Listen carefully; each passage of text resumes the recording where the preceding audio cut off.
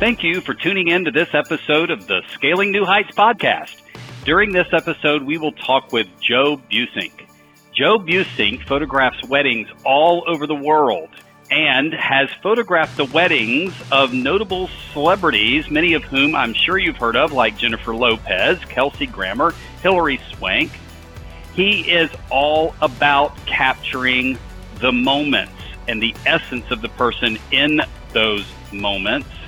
He has been profiled by Good Morning America, Entertainment Tonight, and numerous other media outlets.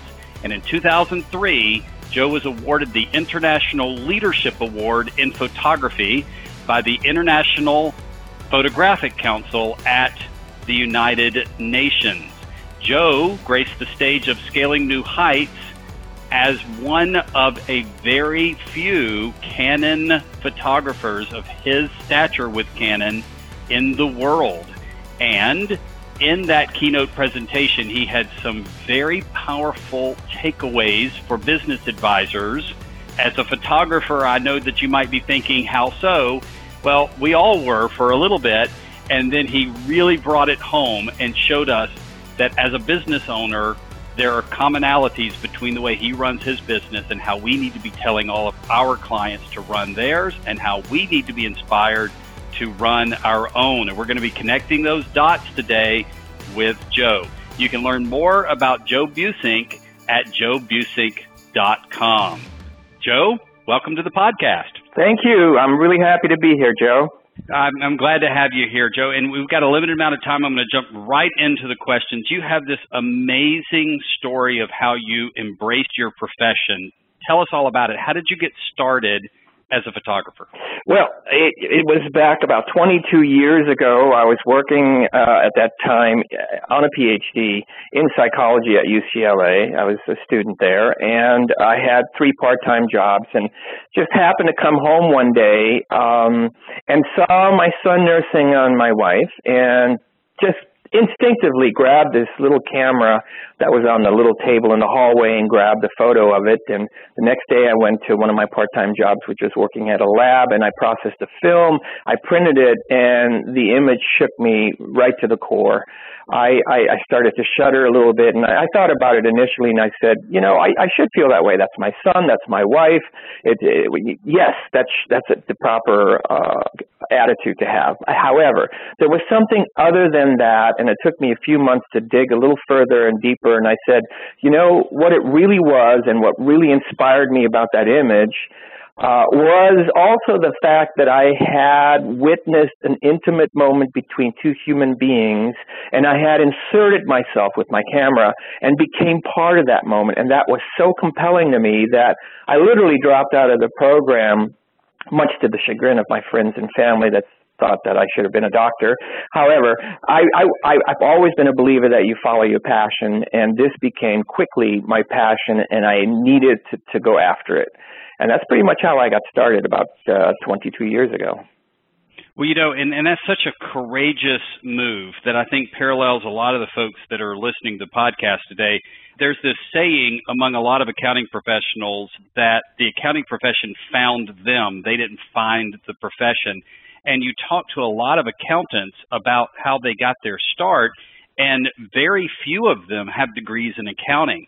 I mean, I certainly don't. I studied classical Greek, which is a whole story for another day, and the accounting profession found me as well. And what I'm seeing in your story here, Joe, are a couple of things. I see courage as well as passion. And I know a lot of people that have the passion but just don't have the courage to make that kind of a life change. Whenever you left the world you were in and you said, I'm just going to be a photographer, I mean, it's a very crowded profession. Some could argue it's commoditized. Yeah. Right? Yes. And you left something, if you had stayed on that path, it had guaranteed job security, very solid income. Intellectually and professionally, you would have been highly reputed, right? And now you've embraced a crowded industry, but you're still here. I mean, 22 years later, you're still passionate about your art. Why? It's who I am. I mean, following your passion means this is something, whatever this endeavor is, and it definitely is bookkeeping, if that's what you're passionate about, accounting, all of those things, anything and everything, needlepoint, it doesn't matter. But if you're that passionate that you eat, sleep, dream this venture that you're entertaining, then this is something about who you are. And I've always, again, been a believer in following who I am and what I want to do, and nothing can ever stop me. And yes, I did swim upstream for a bit, but the point is that I never stopped. I continued to pursue it simply because I believed in myself, because it was my passion, that I could do something with it. And none of the naysayers could stop me. And as a matter of fact, a bit of an Aries here. So whenever I have something in my face that tells me I can't do it, I set out to exactly do the opposite. Well, and swimming upstream is a part of not having what we call at Woodard Institute path dependency. Yes. American Express Open used to be a mail carrier. Right. Disney's greatest aspiration as a human being was to create a cartoon character, a black and white cartoon character that would rival the popularity of Felix the Cat. Aren't we glad these people didn't have path dependency? And after looking at some of your photos, I'm glad you didn't as well, because it is often later in life that we find, through the uphill climbs and the upstream swims, that we find what we're truly passionate about. On the stage of Scaling New Heights, you made a very powerful statement about brand. Yeah. That resonated deeply with the audience, because as accountants, we struggle with brand, don't even necessarily understand brand, and we definitely don't understand marketing. Right. And marketing is at the headwaters of brand. You said you are the brand. What's the connection between Joe Buissink, the human being, Joe Buissink's experiences in life, and your photography? Exactly that. I mean, I am the brand, and most people spend an inordinate amount of time in my industry anyway trying to figure out their brand, their style, all those things, and what they neglect to look at because they think it's some technical thing that they're doing that no one else is doing, and it has really nothing to do with that. The brand is who you are, and I'll back it up a little bit because I think you need a little background history on us to why I do what I do. But I had a very difficult childhood. I was abused. I was beaten. I was locked in closets. There were just numerous amount of things that basically the bottom line is this. Look, I never had role models as a mother and a father or a husband and a wife and what they should be like. So in growing up, I knew none of those things. And all of a sudden, I fall into this category of photography, weddings, and what I see for the very first time, or at least a 5-year-old in me, sees now what a husband and a wife should look like, this amazing love and this connection between two human beings, and not only them, but then their families on both sides coming together, maybe for the first time at this wedding, to meet and greet one another, and I am thrilled to be part of that because I am witness for the first time, because of something that I wasn't accustomed to, of the husband and wife, what it looks like in scenario down the road of a mother and a father and what that might look like.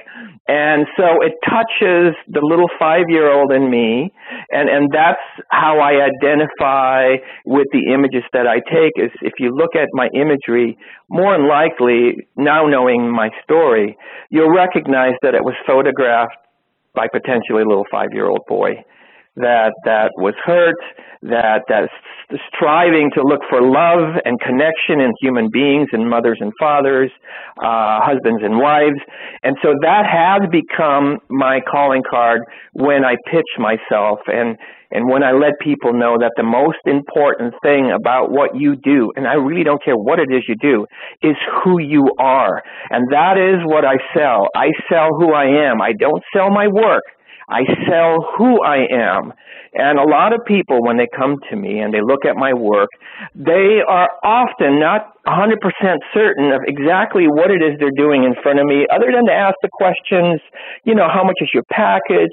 Can you do this, that, or the other? And, my mom wants this. And at the end of the day, when they leave me, they realize what I've actually pitched them and what they actually hire is me.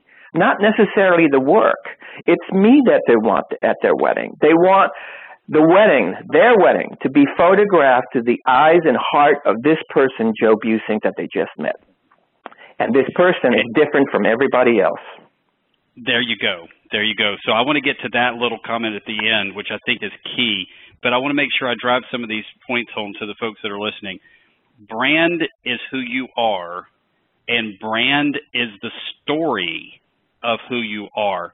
So if you can encapsulate your identity, the difference you want to make in the world, the difference that you are passionate of creating in the world, if you can fuse those two together into a compelling story, which we just found that compelling, Joe, now twice. I was getting chills twice. I cried the first time. I got chills the second time.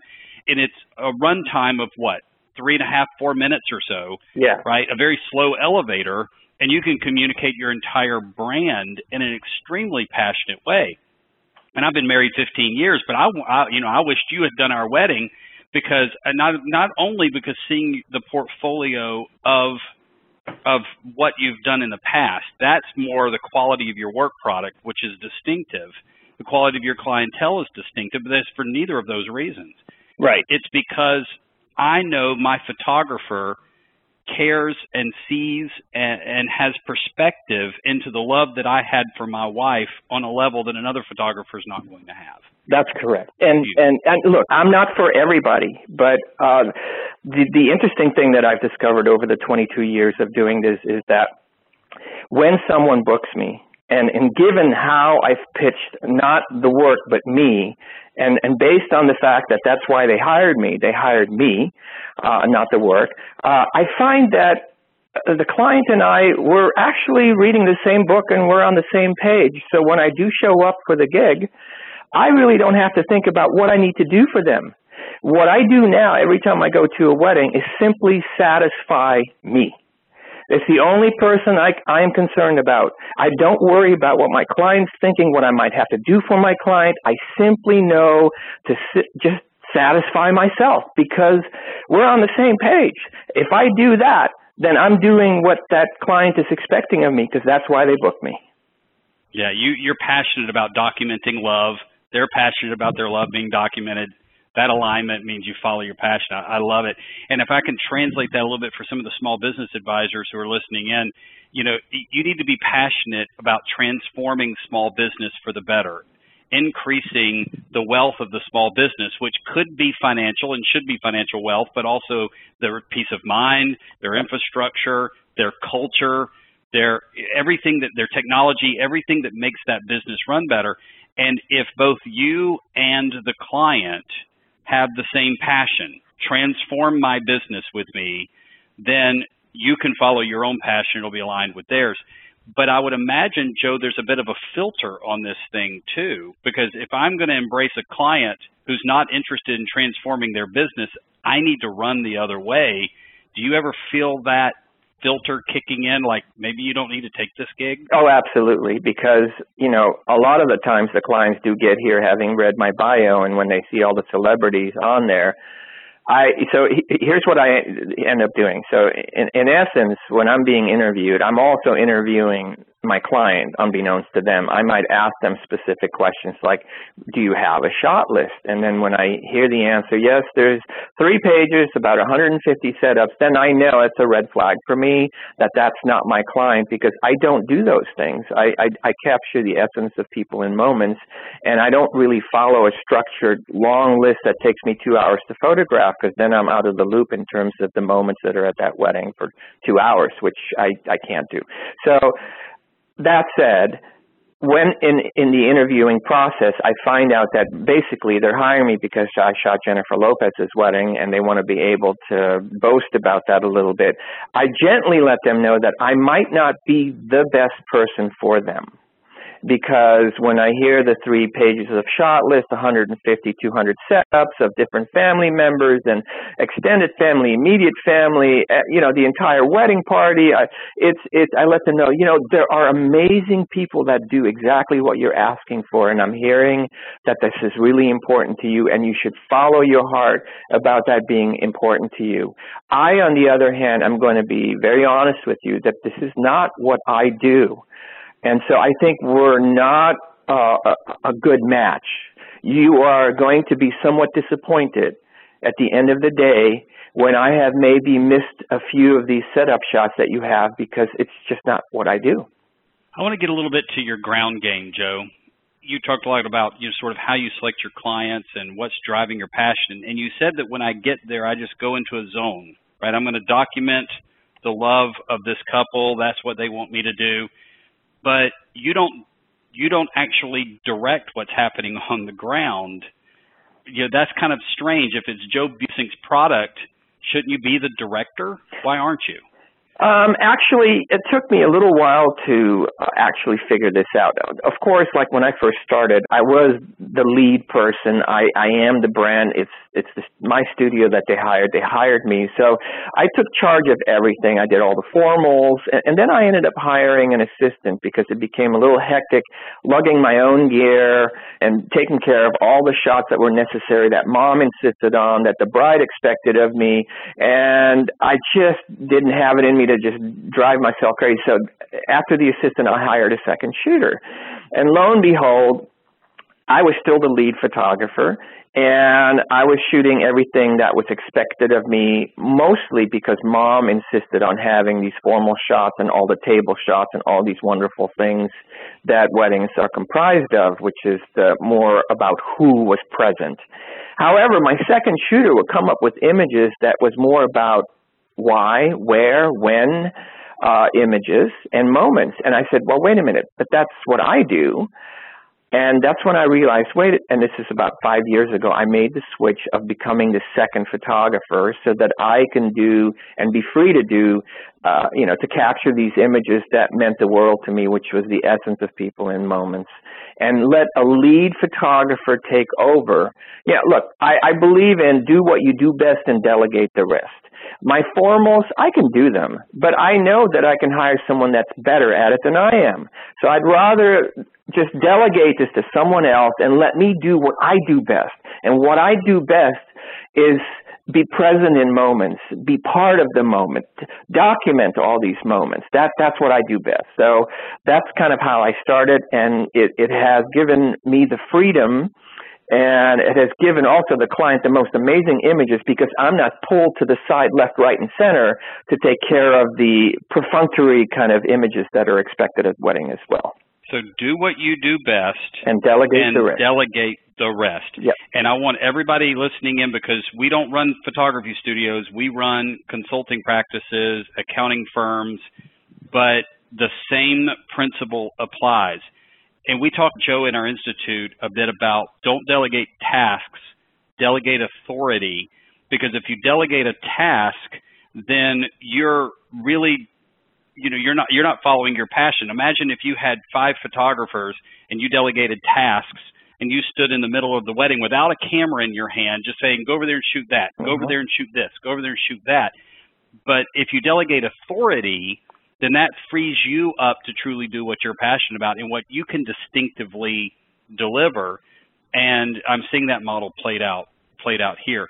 And so, folks, this is a great example, accounting professionals, of how we need to delegate even some of the most critical management roles, so that if you're truly passionate about transforming a small business, you have the time to sit down at a breakfast meeting with your client and work through whatever problems they're facing in their business. You have time to be in the field working from cubicle to cubicle, desk to desk, solving the workflow problems that are crippling that business, right? You have the ability to focus on managing their company, not just putting in the technology of their company, because that's something that if your passion is transforming the business, somebody else can install the QuickBooks, convert the QuickBooks to QuickBooks Online, produce the tax return.